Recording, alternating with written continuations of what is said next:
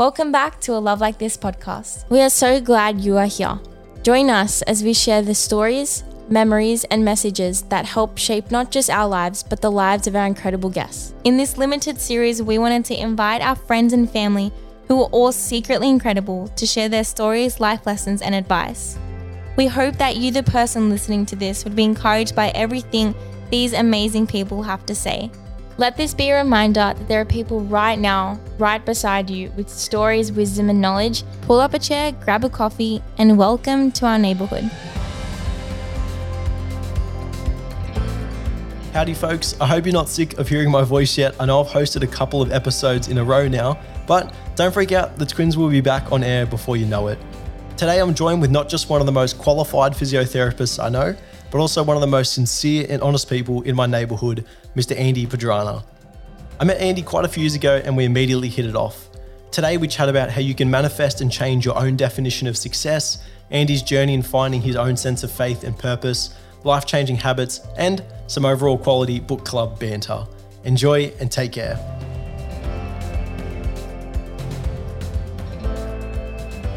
Well, Mr. Andy Pedrana, What up? thank you very much for taking the time to have a chat with me. We've been chatting most of the day, to be honest with you, and we finally decided to press record and get some microphones in front of us. For the poor people at home, they've missed out on so much content, and now we're going to talk about some other stuff. Exactly, but I think we'll touch on a couple of things we spoke about off air, but aside from being probably the most qualified and interesting physio I know, you are also someone who I think is very engaged in living a very purpose-driven life. And I think from the moment I first met you, I just appreciated who you kind of were as a person. And it was the reason why I said, you know what, Neighbourhood series, I got to have Andy on. Thank you so much. I appreciate that, man. Of course, dude. So we're going to start off pretty hot. Do you want to tell our audience a little bit about who you are, what you're doing? Oh, yeah, sure. I guess so. So everyone at home, hi, my name is Andy. I'm a physiotherapist. I'm one of the seniors at a clinic called Proform Physiotherapy. It's located primarily in Bella Vista. I guess a little bit about me. I was always that kid in high school who was very, very sporty. I grew up between a very, very athletic brother and a very, very studious sister. And I was sort of the byproduct in the in-between. So I was the mix. So I was a little bit, I guess I was a little bit sporty, but not as active as my brother. And I was studious enough, but I wasn't as dominant as my sister. So you're your parents' favourite, right? Oh, so they say, but I guess I'm yet to see it. So Yeah. no, but it's so that's sort of where I ended up. I got into, I guess it was quite funny because I think like before I got into physiotherapy, I was going to be a teacher. Wow. Yeah, I didn't know that. I was going to be a history teacher. Wow. So, and I think before that, I didn't know what I wanted to do. I think I was going to be a tradesperson of some description. I didn't know what I was doing. And so I finally geared myself into teaching and then found myself doing, I was doing some work for the Parramatta Catholic school group. Like I was sort of just doing like first aid work at soccer gala days and things like this. And that prompted me down like the sport and exercise pathway. And then the transition from that was straight into physio. Yeah, I love it. I think it's important to note for like everyone listening who isn't from our kind of area, like Proform's, I'm going to use special as an adjective. You know, you're not like other physio clinics because from what, you know, our discussions we've had and with Buzz, you know, the other co-owner. Shout out to Buzz. Is that, you know, you guys care so much about your clients, not just from a get well soon physically perspective, but from a how are you living your life, I want to make sure you're happy perspective, you know. And I thought that was really cool to see because you meet so many people in the medical field and it's just, all right, here's your treatment, walk away, come back next time you hurt yourself. But you guys just are so involved and so caring towards your clients. So, you know, I just have to commend you guys on that. Thank you, man. It's an important thing because I mean, to tell you another little story, I mean, like that's how we got brought up treating, you know, like I think the Western, I guess we call it biomedical model is like largely centered on specialization. And I guess, and people get kudos and props for their specialization. And that's not to sandbag that because it's really, really important. But what it does, it sort of like silos like the knowledge base. Okay. So if you got an issue with your foot, you go and see a podiatrist. If you got an issue with the back, you see a chiropractor. If you need a surgery, you go to an orthopedic surgeon. All right. And it's sort of like you're going to all of these things, but attached to that back, attached to that shoulder that you need an operation on, and on top of that foot that's got plantar fasciitis, there's a person who's living a life. And I guess, they're seeking care for those things because it's got to a point where it's impacted their life enough that they've got to make some level of change. So I guess one of the little catch cries that we have, not to plug too much, is plug as much as you please. Oh, but it's like it's better people make better than for us physios. But I guess if you're a better person, a happier person, a healthier person, I mean, you're living a better life, you know, and quality of life, engagement, and getting amongst it. straight up the guts. Well, I think you guys are the perfect role models for that, though, because like I said, you're just so engaged in living a purpose-driven life, and we were talking so much about this before. So I want to throw this question at you, and it's more so of a statement, but living with intention. Why do you think it's so important? Why do you think it's critical to wake up every day with that sense of drive and with that sense of meaning? Well, I think it's so easy, like just to get caught up in the turmoil and the turbulence of life. I think it's important to have some level of direction in which you're heading, or some level of, I guess the word is intentionality, but some purpose around what you're trying to manifest, right? And that could be as specific as like sort of goals that you have. But I think it's got to be really much structured around like an ethos, a way of living, something that, deeply resonates with you. And I think, I guess blokes like Viktor Frankl will talk about this thing quite a fair bit, and how searching for meaning, searching for purpose, at the very, very crux of it is a lot of what us as human beings are sort of, all Absolutely. yearning for, striving for, finding ways to get to. I think, because I mean, if we look at like modern depictions of success, right? I know a whole bunch of really, really depressed millionaires. I mean, I'm saying, like, it's just like we were sort of fed that in schools, like go to school, work hard, get a good job, earn some money, buy a house, this and that and the other. But there's no, what about, for the fulfillment of your dreams? What about the things that, get you going? What about things that add spice, flavor and abundance to your life? It might not necessarily be that. I like the spice adjective. It is the fall season, so that pumpkin spice latte in your life. I saw that post actually. I bet. You and your autumnness. Yeah. No, but you know what? I think it's so true, because like we were talking about this before again, like for us and for a lot of people listening, it's their faith that's that driving force that gives them meaning. But at the end of the day, it's, you described it as like a star. It doesn't matter what that star is, as long as it's making you feel like you're accomplishing something in the world, and we talked about that idea of just getting up, coasting by, and just not, I always go back to the word engaging, because it's the only thing I can really think of, but it's engaging meaningfully with your life and questioning, why as people do we exist? Like, why are we here? What's my purpose? Like, why do I have a living, breathing body? Like, what am I meant to be putting out into the world? Yeah, like you taking your seat at the table. I heard something once by a guy named Les Brown. So if you haven't heard about Les Brown, look up Les Brown. But I guess he sort of gave this story once about, everyone being born with destiny, everyone being born with talents and things that exist within them that it's almost like incumbent upon them to produce within the world. And the thing is, though, it's like those things have to be engaged with. Those things have to be nurtured and cultivated, I guess let's say, in a way that they can do. So it's almost like you owe it to the world in order to bring those things to the table. Because if not, they die with you, and the world is less because of it. You know what I'm saying? I think that's such a good argument towards the people that are like, I don't want to have kids. I don't want to have kids. I don't want to bring them into this terrible world. It's like, but it's such a matter of perspective. It's such like, a matter of perspective. what if that kid is, someone that puts something incredible out? But what if that kid is someone special to you? What about that's the special little someone? I love that. And I guess so. Not only are you denying, say, that potential child of coming into the world and getting in amongst themselves, right? You're also denying yourself that wonderful love and that peace, right? Yeah. So I think living with intention is super important. But we both just finished, or you read it a long time ago and kindly gifted it to me, this amazing book called Outliers by Malcolm Gladwell, right? Malcolm Gladwell. Yeah. So if you guys not listening, Malcolm Gladwell was kind of the guy that popularized this idea of like 10,000 hours to mastery, pretty much. So it takes 10,000 hours to be what's deemed, a master, whether it's violin playing, physio, podcast hosting, whatever it is, But it touches on so much more in the book than just that. First of all, I want to know what your kind of initial thoughts were on success, then having read the book, how that kind of shifted. Well, I guess much like I was describing before, like the idea or the success model, right, was something that if you're a young person, it's highly propagandized within whatever like kind of educational institution you're in, And I know that in particular going through university, right? I mean, like your props are based on, okay, that person's really, really smart. They must know what they're doing. I'm going to gravitate towards that person. They really got their ball on. They got their hand on the fingers on the pulse when it comes to that textbook, and they're achieving good grades, right? But I guess in some ways it's part reductionist in some ways, because it's geared towards something that, of course, important and all the rest of that good stuff. But it's when you look about the scope of life in general, I guess it's quite small. And I guess it almost sort of that mentality almost sort of when I was sort of thinking about it, like in passing now, it was almost like there was one road and that was it. There was one road and that was it.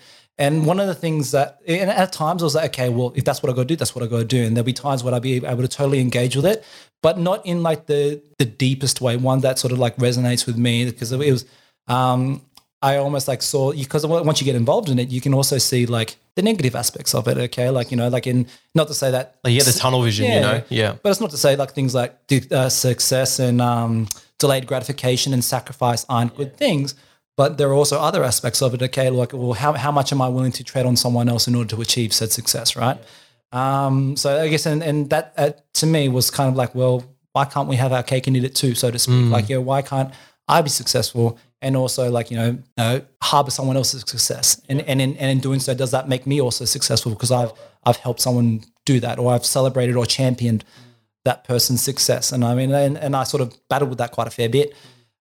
It's funny though, when I read that Outliers book, and I think we were talking about before, one of the things that sort of gripped me with that book was this idea of we call it like, it was like the ice hockey team. Yeah, it was the first note I wrote down. The first thing in the book, I was like, whoa, I have to jot it down. Yeah, I mean, it sort of like, it really blew my mind, because I guess we talk, I guess in that particular chapter, I guess, and I think a lot of what the book sort of talks about, especially in that initial phase, is like the circumstances and the happenstance that coincide success. So it gave me this completely different tangent when it came to looking at success. And while I guess if you look in the context of the book, it's like in that particular example with the hockey team, what they found is that, okay, there was this competition called the Major Junior A.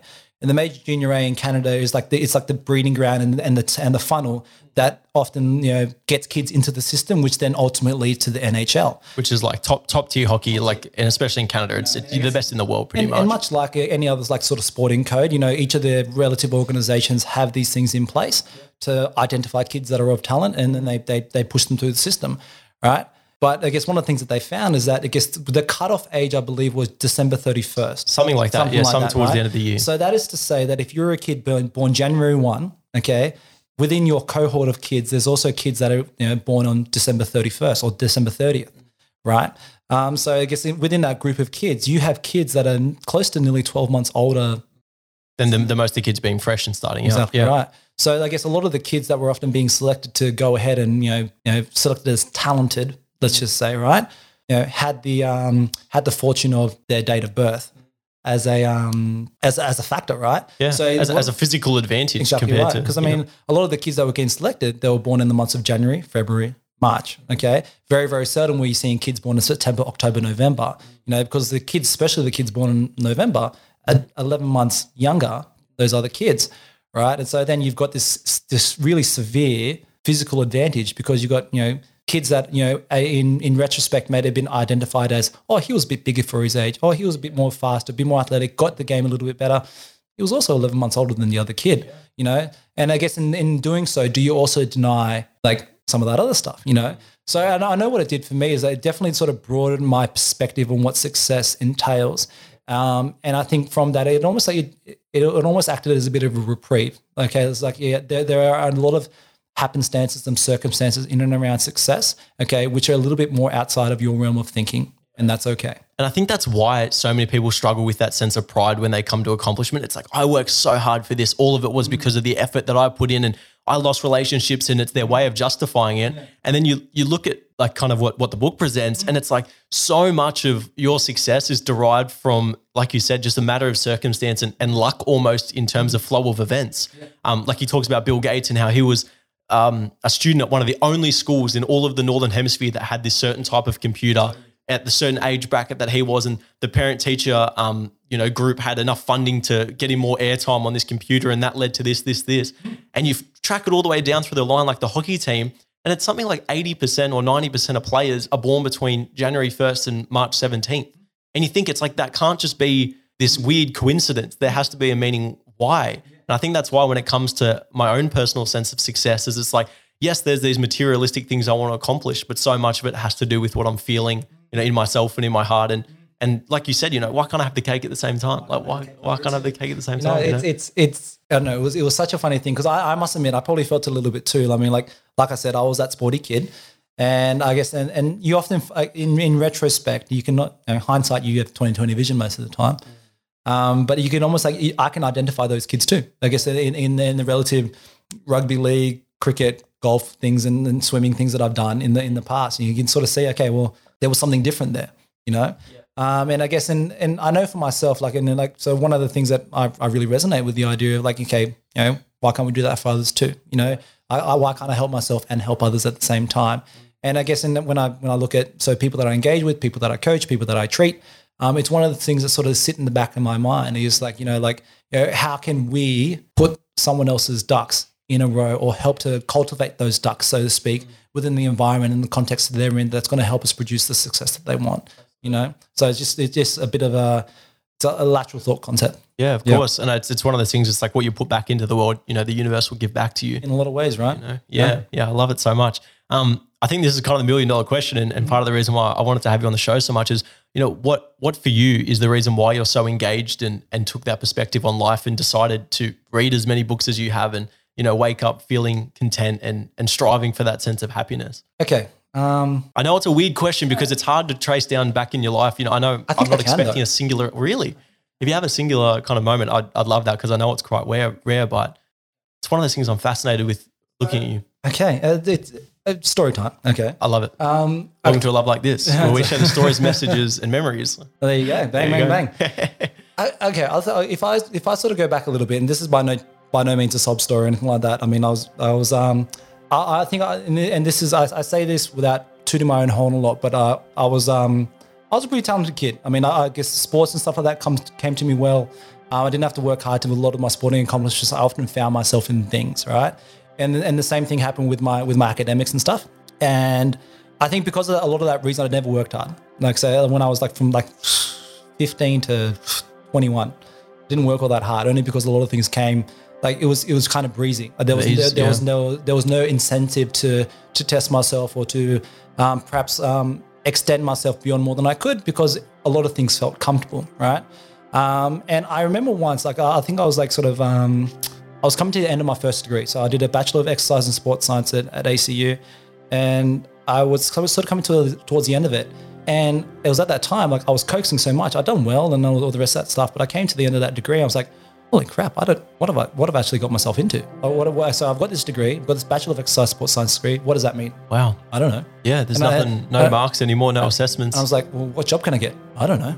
Oh, so what do I have to do, right? And then I started talking to some more of my peers, and they had already applied for their master's degrees. They had applied for jobs, and they were doing some things, and I had just like done none of it. Like, so I was kind of in this place where, you know, my bravado, my ego, my sense of identity and all these things were just like ripped out from under me, and I just went, holy crap, what have I done? And it was just kind of like this, like one of the, I wouldn't say it's definitely a low point, but it was a kick in the butt. Yeah, it's that moment where you feel a little bit lost. And I was like, I've never felt this before. Like, it's like, because prior to that, everything was easy. I was that sporty guy, and like I had a you know, Andy's smart, he does sport and all this other stuff, and I got a lot of validation out of it. You know, being a juvenile, I had a lot of validation for it. And I was in that space, and I remember like I was sort of sat and I contemplated it a little bit, and I ended up, what ended up happening, I guess a couple of months afterwards, I ended up writing a letter to myself. Do you still have it? My mum does. Hang on to it. My mum does, and I guess it was pretty much okay, like detailing, and I was sort of talking to myself, I guess, and if I think back in retrospect, I was talking to my highest self.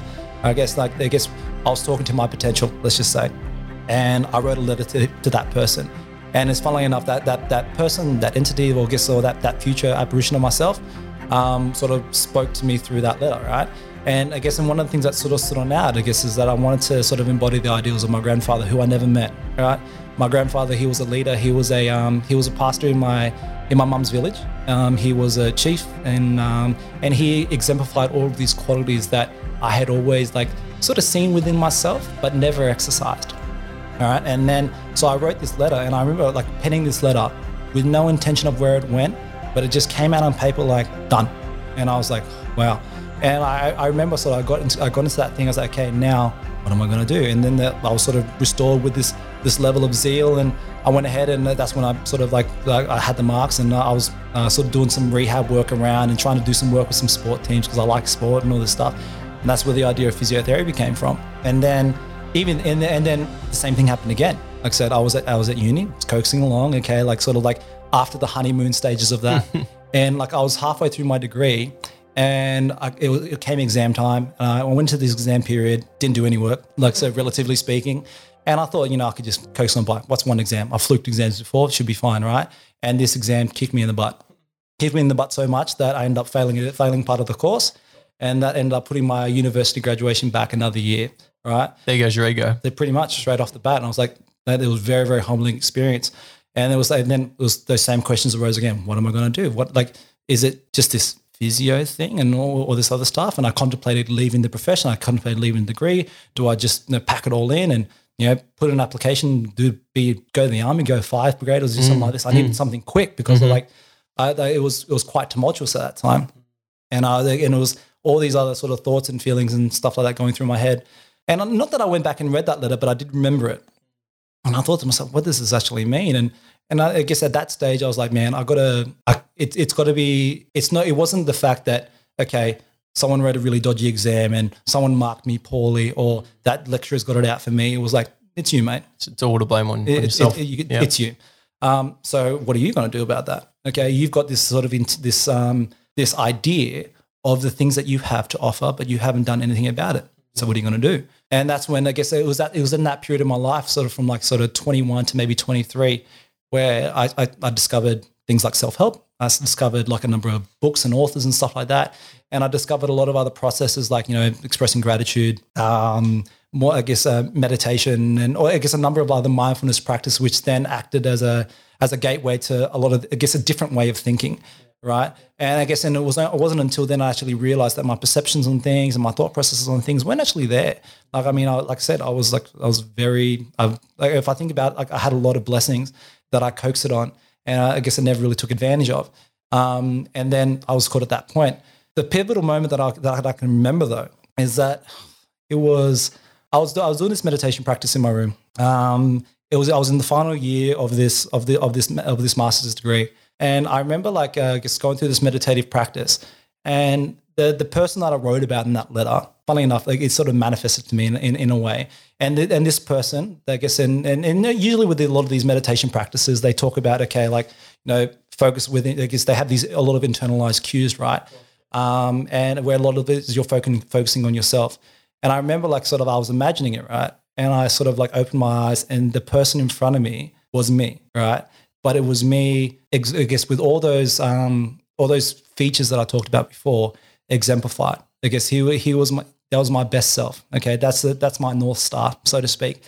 And he sat with me, and I guess no words were spoken. There was nothing like this, and it was and he kind of gave me a look, and I remember this look because I can see it vividly in my head, and that was the sort of the moment where it's where the idea of purpose and the idea of the why. Okay, why are you pursuing this thing? Okay, and I guess the Pink Floyd album. Which one? The one with the prism I do. In the front. Okay. Yeah. So I guess, and that's when sort of the idea of, instead of me trying to enact my dominion over things, okay, how are you then going to act as the prism that reflects and manifests things across the world, which can be tangible, usable, practical, and add value to things, right? And how is I going to, to use the same analogy, how is I going to cleanse, spruce up, make that prism the best thing that I can be? And I guess, and the answer that I came up with is that, as far as my purpose and why I'm here is that, I want to try to, maybe try is not the word, but it's I'm going to help as many people as I can. Okay. And I don't care how. Okay. I know, but how am I going to help people using the talents that I've got? Okay. I've got a mouth on me. I can talk. All right. All right. I enjoy knowledge. I enjoy acquiring knowledge. I enjoy wisdom. All right. Especially from, a lot of, gathering it from a lot of other people, condensing it and redistributing it to people, all right? So funny you say that. This interview we did just last week with that Peter Graham asked me about, he said that the one piece of advice he'd give to his younger self would be to verbalize knowledge more efficiently. Exactly that. And that was it. And then I thought to myself, okay, well, I have this passion with physiotherapy. I have this passion with sport and all this other stuff. How am I going to enact that purpose, that intentionality, that why through the vessel, the mechanism of what I'm doing, right? And that's where, my love, not necessarily for physiotherapy, but maybe it's more gratitude to the idea of physiotherapy as a means of enacting that. But that's where a lot of purpose in that changed, where I realized that I wasn't just a guy giving shoulder exercises, right? But I guess, there's like I said, there's a person that I'm dealing with who I have I've been given the opportunity to help, right? And I owe it to myself and I owe it to that person to do the best damn job that I can, right? Because the ramifications are broader than just their shoulder pain or just their back pain or just their hip pain. And I guess that forced me to look at things in a very, very different way. And it's probably the thing, I guess, if I think about it now, that saved me in that respect. So because it's allowed me to not only identify as just a physio, and physios do physio things, and this is what physios do, and this is how physios progress. But now, like I said, knowing that it's an aspect of what I do, but I can still live out that same creed. I can still live out that same ethos through anything else. Well, we're just in Starbucks grabbing coffee, bumped into a guy that you thought looked familiar. A couple minutes later, it was like you guys were best friends. Yeah, so it's such a peculiar thing because now it's so liberating. Absolutely. Because I guess let's say for instance, if I was to pack it in tomorrow, all right? Okay, and what if I became a school teacher, right? I could do the same thing and be just as fulfilled, knowing that I can still fulfill that idea of reciprocity, giving back, sharing knowledge, educating, empowering. Okay, by being a teacher, I can also do it. Being a coach, I can also do it through. We live in 2021 now. I can do it through a digital medium if I want to. Yep. I mean, the possibilities are endless. It's not just physio. So I guess it's given me this. It's almost like that sort of stuff, right? No, I mean, it dropped me when I was going through it. But I guess it's almost like it's provided a foundation in which now that, okay, well, me at 29 now, man, the possibilities are endless. Absolutely. And it's something that I'm extremely grateful for. How incredible too, because like imagine if your idea of success, your goal was, I just want to be the best physio, like technically the best, physio that exists. I want to win awards for my input into the industry. I want to go be, Olympic level bloody physio. Yeah, you know what I mean? And take the whole just like I'm the best in the world at this class. But then if you shift that to I just want to help as many people as I can through whatever medium and platform comes to me, you've reached success the day you decide to do that. And that was it. I mean, it's funny you say that because like we was at that moment, and that's where that pivotal moment came from. Because it's funny, like that same like avatar, that same I guess depiction of my best self still follows me around. Like it's my judge, it's my guide, it's that gut feeling. It's almost like my connection with source, universe, however you want to describe it. That's it. So like if the thing is right now it's almost like my compass is clear, my compass is dialed in. So if I ever tell a half truth, that thing lets me know it's like, man, you didn't mean that. That doesn't resonate with you. Well, you're your own best judge, right? And you know the value of your heart, and you know the value of what you want to put into the world. And the only person you're going to disappoint is yourself. I think I just finished Green Lights by Matthew McConaughey, and he said that it's really good. But in one of his infamous Oscar speech, he pretty much says that like the thing that I'm looking forward to in my life is me in 10 years. And then when I hit that 10 years, it's me in 10 years after that and 10 years after that. And it's always striving to be the absolute pinnacle of who you think you can be, I think it's critical, It's critical that people think like that. Yeah, it's one of those things because, I mean, the other thing it opens you up to is, right, it opens you up to other like-minded people, So that way not only do you have your that same intentionality, ethos, creed, whatever you want to describe it, or that why, right? Mm-hmm. But you also bump into people that are also on the same journey. Yeah, they might sort of do it in different ways, they're not just physios, they're not just sports people, right? But there are other people in business, there are other people in community, there are other people in charity, there are other people like in education that are all doing these things, right? But it's almost like you're part of the rising tide. Which is a wonderful place to be. Absolutely. Yeah. Well, totally. I think even when you think of our relationship, had you just been a physio, we have nothing in common apart from that we like playing golf. Like the way and we get games. Sweet, yeah, we like video games, we like golf, but that's where that ends. But because you live a meaningful life and because you care so much about people and putting back into the world, we immediately wanted to be friends. There's a difference there, you right? hit it off. There's a difference. I mean, it's a different frequency, it's a different resonance. Sure is. And I guess but it's palpable, it's tangible. You can feel it. You know what I mean? So it's a wonderful thing, like when you experience it. But I guess the other sort of caveat to that is that you also recognize people that don't. And I guess that's like I said, that's not to sort of speak down on anyone, right? Because I mean, we all have our own trials and tribulations that we have to go through, right, in order to achieve those things. But I guess, I mean, like it puts us, or definitely puts me in an advantageous position because if I can identify it, and if my interaction in some way, like sort of like steers them towards that, and I've played like, even if it's like a 1% role in that, I mean, I've done my job. What's where the humility aspect comes into it. If you buy too much into like with success, but I mean like in the success that we're talking about, if you think the way that I got there is the perfect way to get there, then you're running into trouble. It's what we we're talking about before with like the 100%ers. My dad introduced me to this thing from this podcast where like from a Christian perspective, there's 100% Christians and they live for their faith. It's to get as many people to their church as possible. It's to bash as many people with their Bible as they absolutely can. Or it's the self-help guru who's selling you on courses because that made him successful and it's going to make you rich. You're buying into that sense of pride. Whereas if you're a 30%er, you're content in what you've accomplished through your efforts and through what you know, but then you use the rest to live a real life, like a life that's giving back. That's where the real... It's a powerful thing, man. Because a lot of that, what you're talking about just now, sort of makes me think about like context and perspective, right? I never want to be I don't want to be the guy that loves the smell of my own farts. You know what I'm saying? To put it that way, it's like oh gosh, I don't want to be breathing that in, because the thing is, right? Good analogy. I'm going to steal that one day. Yeah, feel free to put on a shirt, merch. But the idea with that is, okay, like I have to be open to the idea that I'm wrong. Yeah, I have to. Because if I don't, and if I stop learning, I'm not winning. So if the thing is like because the thing is, right, and I'm fortunate now because I'm in amongst a lot of people now who I can challenge my ideas with. It's like if I was a boxer, man, I'm sparring with people, right? I'm sparring with my ideas, right? And if I put out an idea and someone slips it and punches me in the face, metaphorically speaking, right? I've got to learn from that.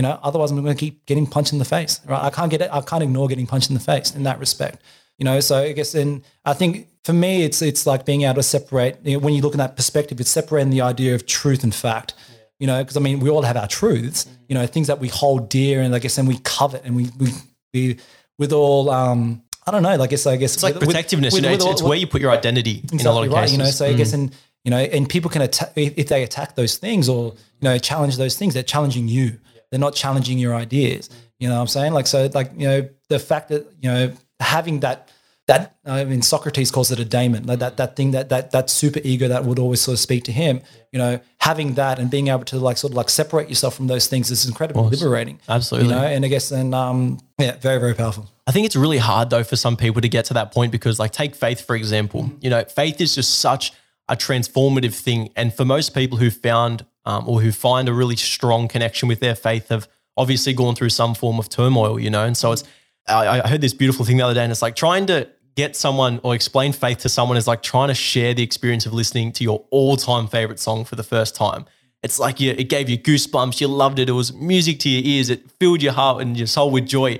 And then I look at you and I say, I'm gonna hum you a song right now and I want you to experience the exact same thing that I just experienced. And it's really difficult, but if you put your identity so wholeheartedly into something, you're pretty much shutting off the ability for other people to gain access to that. But if you're open to critique and you're open for discussion about it and you can say, make these compromises on things, you immediately open this world of possibility of growth and of gratitude and humility and connection with other people, It's really hard to find a balance. Iron sharpens iron. Yeah, it sure does. So Mr. Pedrana, you mentioned meditation, all these different things, health, fitness. What are some of the biggest or most important habits that you think people should adopt? It's broad. But I guess if I write down all the, benefits of exercise, right? And no one can refute me on this, right? The list of benefits of exercise, it's as long as my arm, that list, right? If you could put it into a pill, every doctor would prescribe it. Exercise is good for you. Go out and get some. All right. How you get it, totally up to you, man. You might do a CrossFit class. If you want to go for a hike in the woods, if you want to go for a walk around the block, I don't care. All right. Go do something.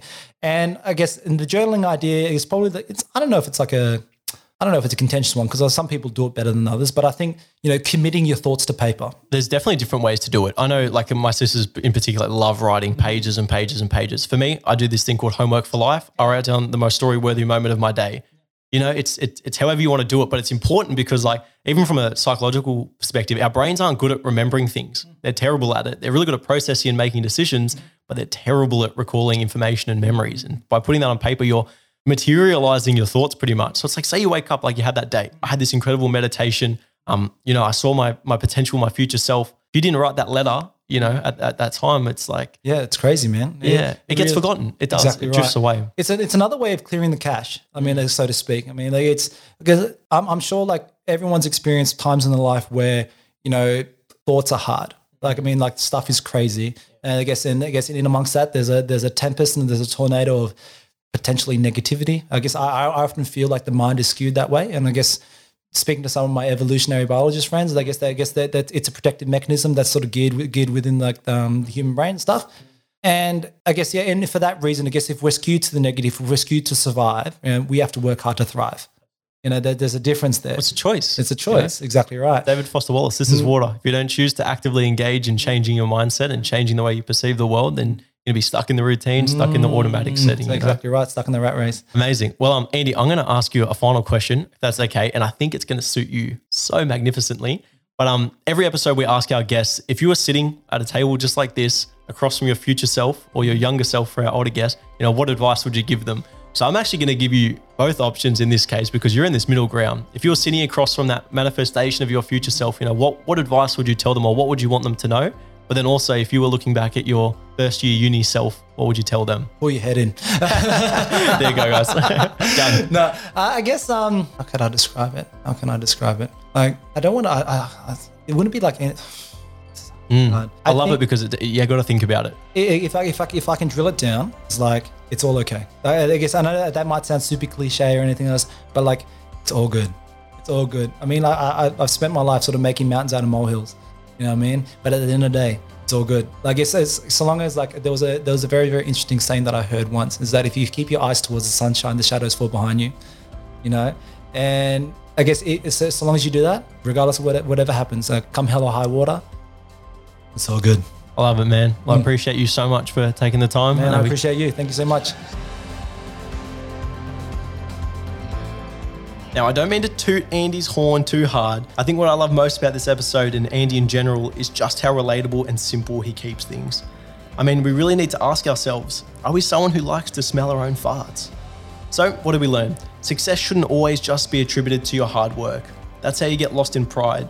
Always try to help as many people as you can by whatever means you can. And lastly, let go. No matter what happens in life, it's all good. I hope you enjoyed this week's episode of the Neighbourhood series. We'll catch you guys next Saturday. Peace out.